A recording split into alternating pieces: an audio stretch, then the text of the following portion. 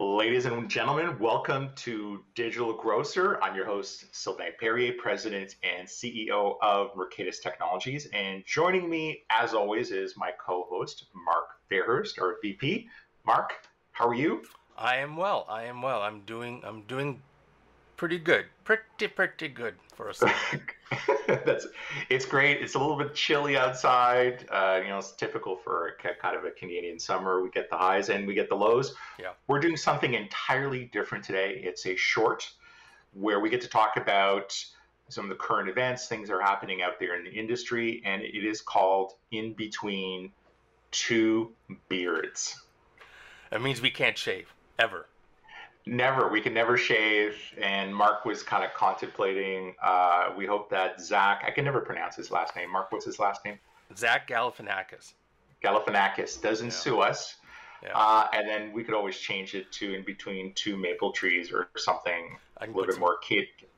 put some maple syrup on the face. Something, yes, something, maybe something Well, more appealing. well, it's true. We do shave with maple syrup. It's a We little do, little yeah. known fact. Little known fact. It's true. So a lot of great things happening out there in the space this week. I think the biggest news that came down from a text message that we both received from Progressive Grocer, breaking news, was the leadership change over at Instacart, where Apurva has decided now he's going to be moving into the role of executive chair, and Fiji Simo is going to be taking over as CEO. Correct. Bright young lady, 35 years old. She studied at the HEC over in France, was previously VP over at Facebook, brought into the board in early 2021, and likely tapped by the board to take over the role of CEO. Yep. And Mark, I want to get your take on it, but I think the before I get to that, I mean, the first person that really jumped on this to share with the industry was Gary Hawkins. Mhm. And Gary, well-respected individual in the space, has been around forever. And he kind of said, what does this mean for retailers? And are people going to kind of wake up and see that unfortunately the individual that's taking over has no retail or grocery expertise? And I know, like, you can learn, but when you're leading such a critical organization at an interesting time, we would expect that there would be some sort of expertise in that space. But nonetheless, Mark, what's your thoughts? Yeah. I mean, I read Gary's post as well.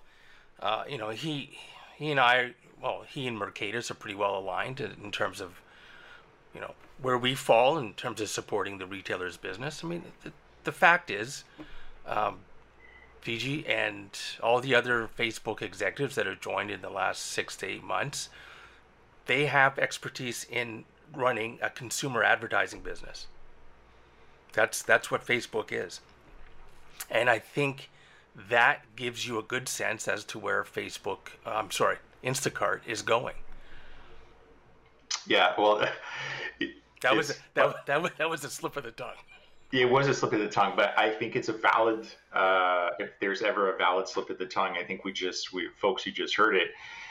The bigger concern that I see is when you're running an e-commerce business and you're in partnership with retailers, you're in partnership with the retailers' executives, with the way that they operate, the store employees, the way that they operate. You're there to support them to save on cost, make money, or get a better margin. Mm-hmm. And it's the essence of, I know, that what we're trying to do here at Mercatus. But when I see what Instacart's doing and leaning now more towards these hires, I get concerned about a few things. We've seen a roster of changes. We've seen the CMO leave. We're not hearing anything from the president. Neelam was the face of the organization. We're certainly, we know that they changed out Jackie Chu, who was the CMO, lovely individual. And we don't know where she is now. So she's kind of moved on.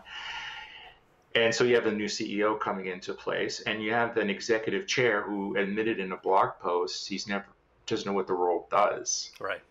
And I'm concerned that the business model now is more about the advertising play, less about e-commerce, and the e-commerce is feeding the ad engine.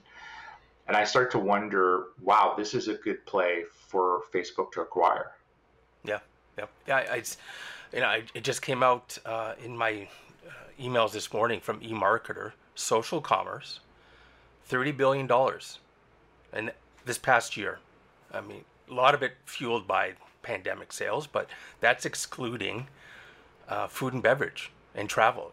Some of those consumer-focused, high-frequency purchase products. And we know Facebook has developed relationships with Shopify and with BigCommerce, probably a few other e-commerce platforms to further enable social commerce. So it's definitely a growing interest for that company. Well, you recently bought coffee. I believe, Yep. I can't remember the name of it. What was the name of that coffee brand that you just bought? Rampage Coffee Company.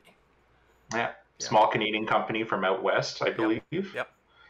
And let me guess, you bought it because you saw an advertisement on Instagram. Absolutely. Hit the shop button, and seamless experience, and a good product. But and seamless experience, and this is what originally Google was trying to do when they acquired the Savers couponing platform, was tie it into their ecosystem, get access to transactional data, be able to go back to the CPGs and show proximity of what people were buying at the grocery store level, to be able to map them out a little bit more efficiently, and convince the market to pay more for the display advertisement that Google's so well known for. But unfortunately that fell apart. But I remember being part of those conversations when Google was really courting the executives and promising, and I see now Facebook, if they could intertwine themselves into Instacart, they would just get, unfortunately, they would reach much deeper into our lives. And I get concerned because now a retailer is already challenged with not owning the experience, not being able to control what the product roadmap is, not accessing the additional revenue that Instacart is generating through its platform.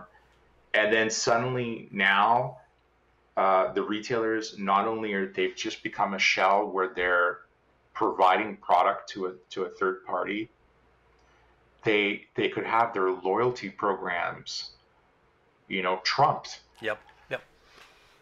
I mean, it's the ultimate vision of a branded warehouse. Yeah, absolutely, it is.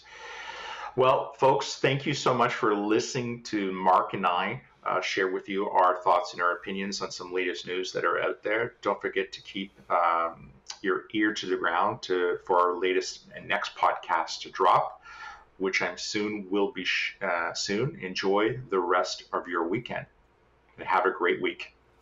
Bye-bye, folks.